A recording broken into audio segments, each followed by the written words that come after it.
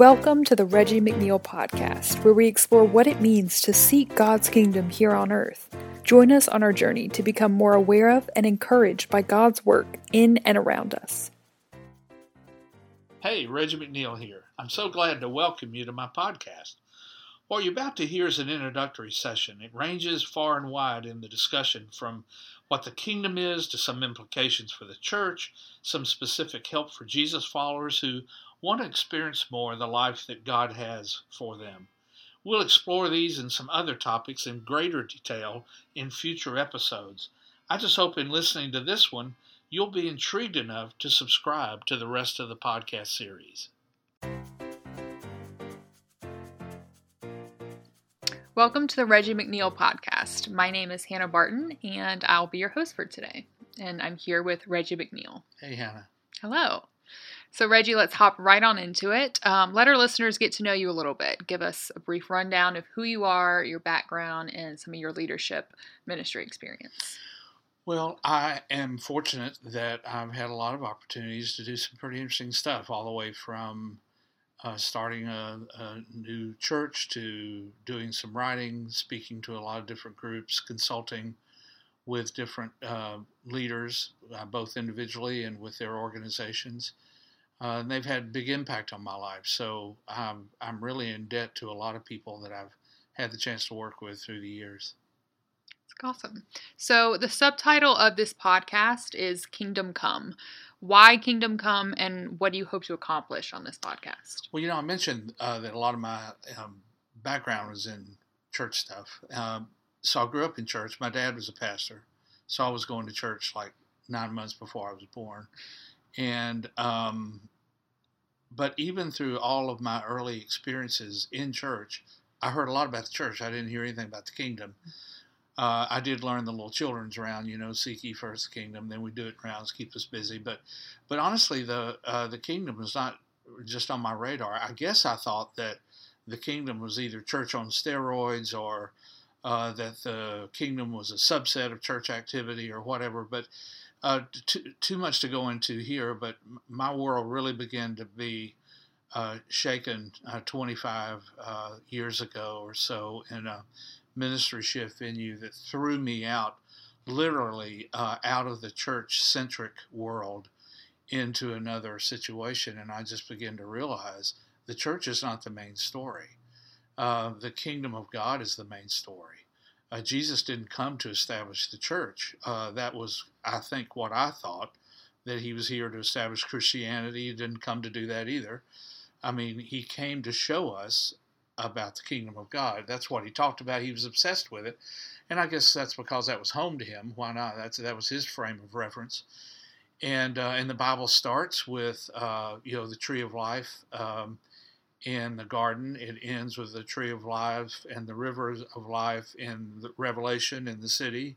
Jesus said, I am life. So for me, I've come to understand the kingdom is about life. It's wherever life is, you find God, because there's only one source of life in the universe, at least so far, and I'm counting on that. But and so if you run into life, you run into some intentional act of God. And he had, but that life's not haphazard, it's not random. He has, particularly at the human level, because we share the divine image, and so there's purpose behind every human being, and God has a life that he had in mind for us to enjoy.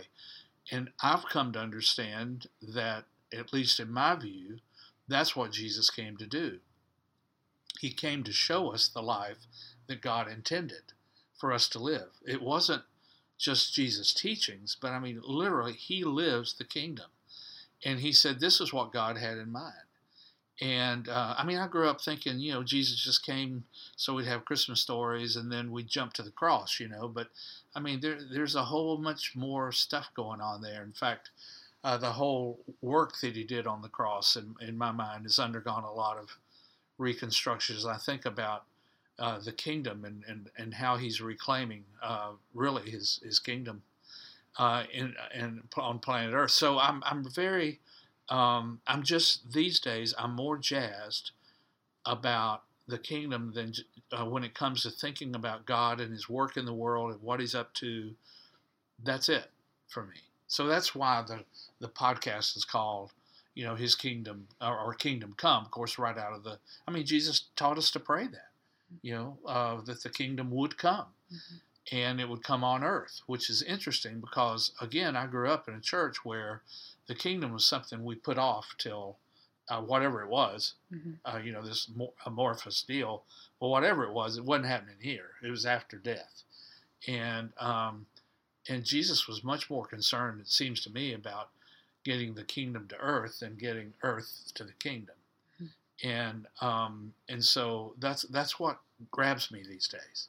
Yeah, I think as someone who also grew up in the church and then slowly developed into house church, I guess you could say, I always thought that church was the building. Yeah. And just recently, it's your work especially has just transformed my opinion of where you actually see Jesus. It's not just on Sunday mornings. Yeah, it's his day off. Yeah, exactly. We're doing all the work then, yeah. I guess we got it covered, so he can take it. Do you think that's the biggest misconception that you see with church leaders? It is. Church as institution is something that I really think has become, for many, almost a stumbling block to getting to the kingdom. Because if you stop there, it's kind of like stopping halfway up you're trying to get to the top of Table Rock, mm-hmm. and a great view, but you just stop halfway, and turn around and go back down. That's kind of the church-centric view, whereas, God wants you to come on up and see the big picture. Mm-hmm. It's much, much prettier for them. And help others get there, too. Oh, absolutely. Yeah. Absolutely. Yeah. Yeah. And it's interesting, if I can just say one more thing about the good thing, and this year, I know you and I were talking before the podcast about the kingdom breaking out even in a rough year. Mm-hmm. And for those who are listening to this, we're recording this still in the belly of the beast of the pandemic. But to me, it's one of the things, not that God causes the pandemic, that's not mm-hmm. life that he intends, but he certainly is not caught off guard by the pandemic. Mm-hmm. And with so many of the leaders that I work with, this has really been a wake-up call to them. If the church is the building, then we're in a deep hurt because we're months in now of not being able to gather as, quote, the church, if that's what it is. But, of course, for me and for you and for other folks that get this whole thing, it's church's movement, because that's what Jesus started, was a movement, not an institution, he talks about church once. We just don't even get that. He talks about the kingdom of God over 90 times. He talks about church once. And even in that context, he says that I'm establishing you as the church to give you the keys to the kingdom. So the whole point of the church was to get people to the kingdom, not the other way around. And, we've just, it just seems like we've really turned this whole thing upside down. And so the pandemic, I think, for some, and for many that I work with, has actually been an acceleration of their understanding of, oh, that's right, the church is not the institution. It's not how often we gather. It's not a place, but the church is a people who are partnering with God mm-hmm. in this redemptive kingdom work that he's up to. Mm-hmm. Going off of that, what do you see?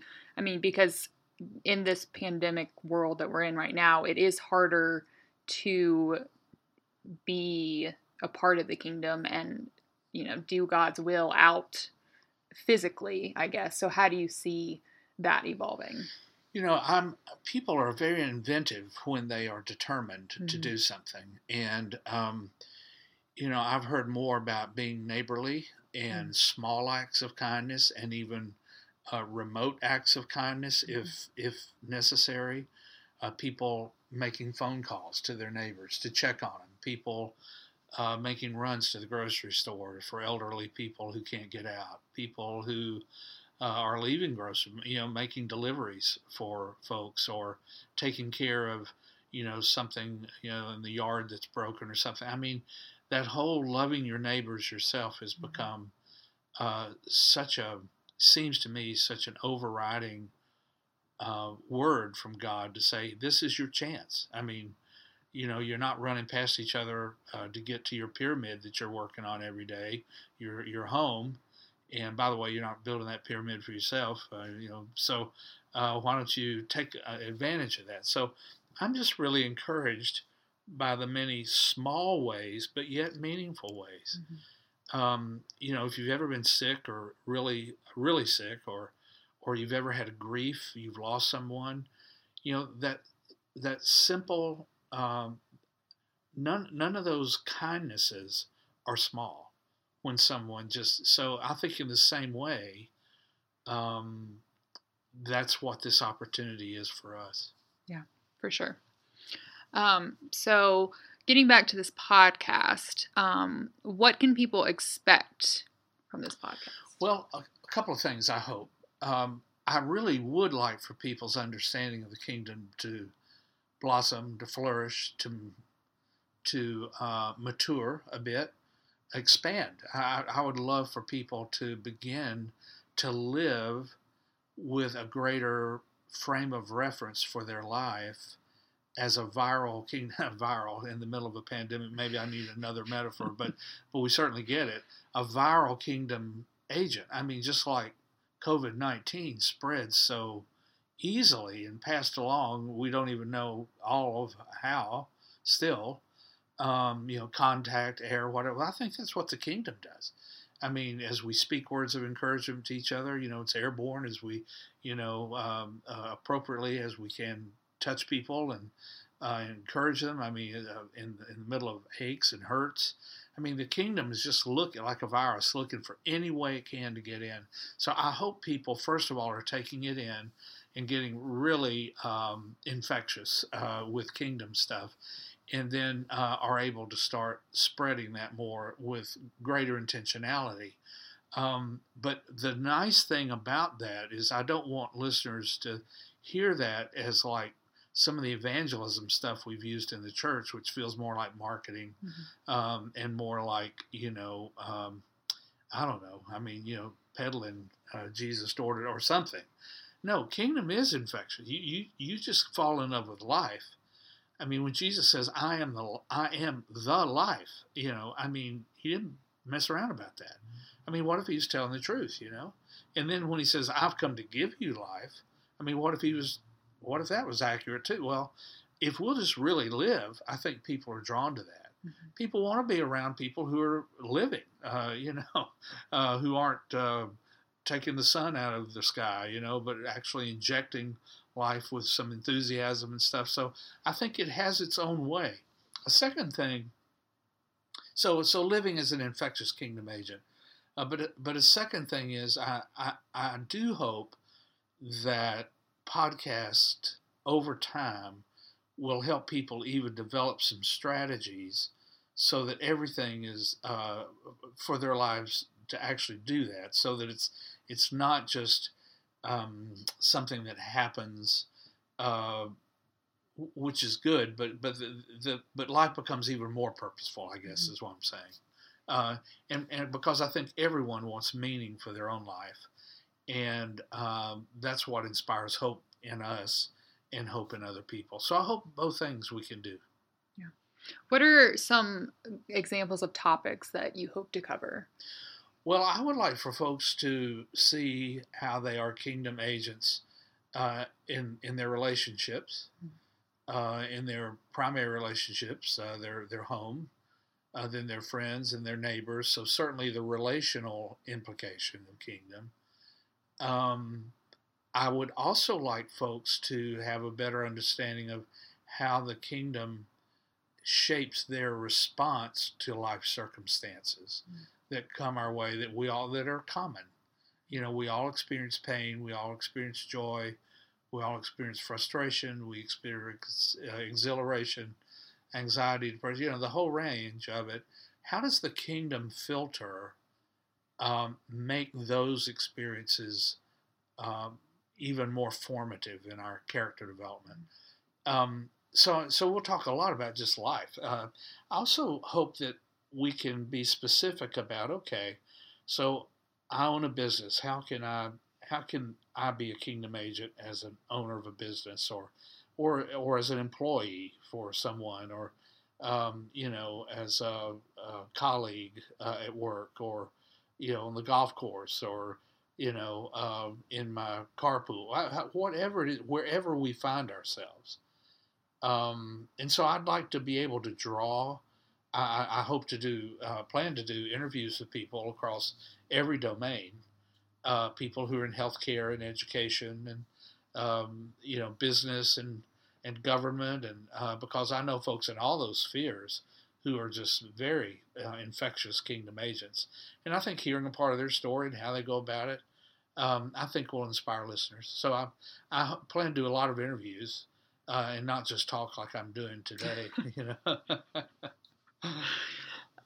So speaking of, what message do you have for today's listeners? Well, let's just use this podcast to think about the primal directive, I guess, from Jesus when he said, "Seek first the kingdom of God." I mean, of course, we can either think he was telling the truth or just making up scripture. He probably knew it was Matthew 6:33 that he was speaking, so he had memorized it. But the context of that, "Seek first the kingdom," is because it's taken out of context a lot of time. Is it's just a platitude, which I'm all for it. I'm about the kingdom come, but specifically in that context, he was talking about dealing with the worries and the anxieties of life, because he's talking about that how do the lilies of the field dress themselves, and he's just that wonderful commentary on well, all the hairs of my head have fallen out, but you don't lose a hair that God does. I mean, and what can you do about tomorrow, really? Mm-hmm. And so in the middle of that, he says, if you want to deal with the anxieties and worrisome things of your life, it's best to seek first the kingdom, and then all these other things, he said, will be added. Now, it's interesting. He doesn't say seek only the kingdom. Mm-hmm. I mean, there's not a naivete here that you just sit in an Om state, or go into a cave somewhere, or climb a mountain and wait for something to happen. I mean, you're going to be engaged in life, in all of the ups and downs of it, the shoves and the pushes and the everything that comes with life. But the key is to begin to have that kingdom filter that all that stuff comes through, so that you are less anxious.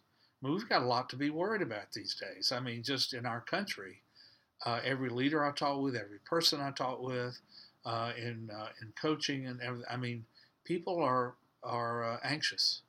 I mean, a pandemic is frightening enough.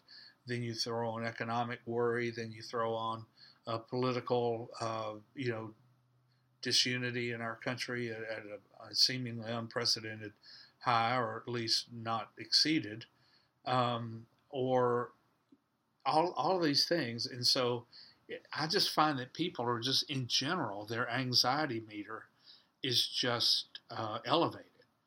And I do know that a lot of depression that we're dealing with in people is an anxiety-driven depression. It's not because things really are bad. It's this being inundated with information and opinion and just the junk of life, so that our brains can only handle so much input before our brains just literally go into, I treat every other piece of information as anxious, even if it's good. It's an amazing thing about the brain. So I run into a lot of people just frankly overloaded, and they're trying to figure out a new way to be in this world. So I just think that our context is pretty close. I mean, Jesus would use different metaphors instead of the lilies of the field or whatever. It'd probably be some kind of tech stuff or on social media reference. But I think he would try to say to all of us, look, the the things that are driving your concern and shoving your your anxiety meter over, you need to sublimate that to the reality of what really is real, not what could be. Because most of those anxieties don't materialize anyway, that we, or many of them don't.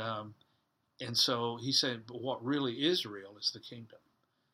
It's real from forever past into forever forward. And our lives are being lived out against that backdrop. So I think the word for today is if we can seek first, and that means look for God. Literally look. Seek is active. It's not passive.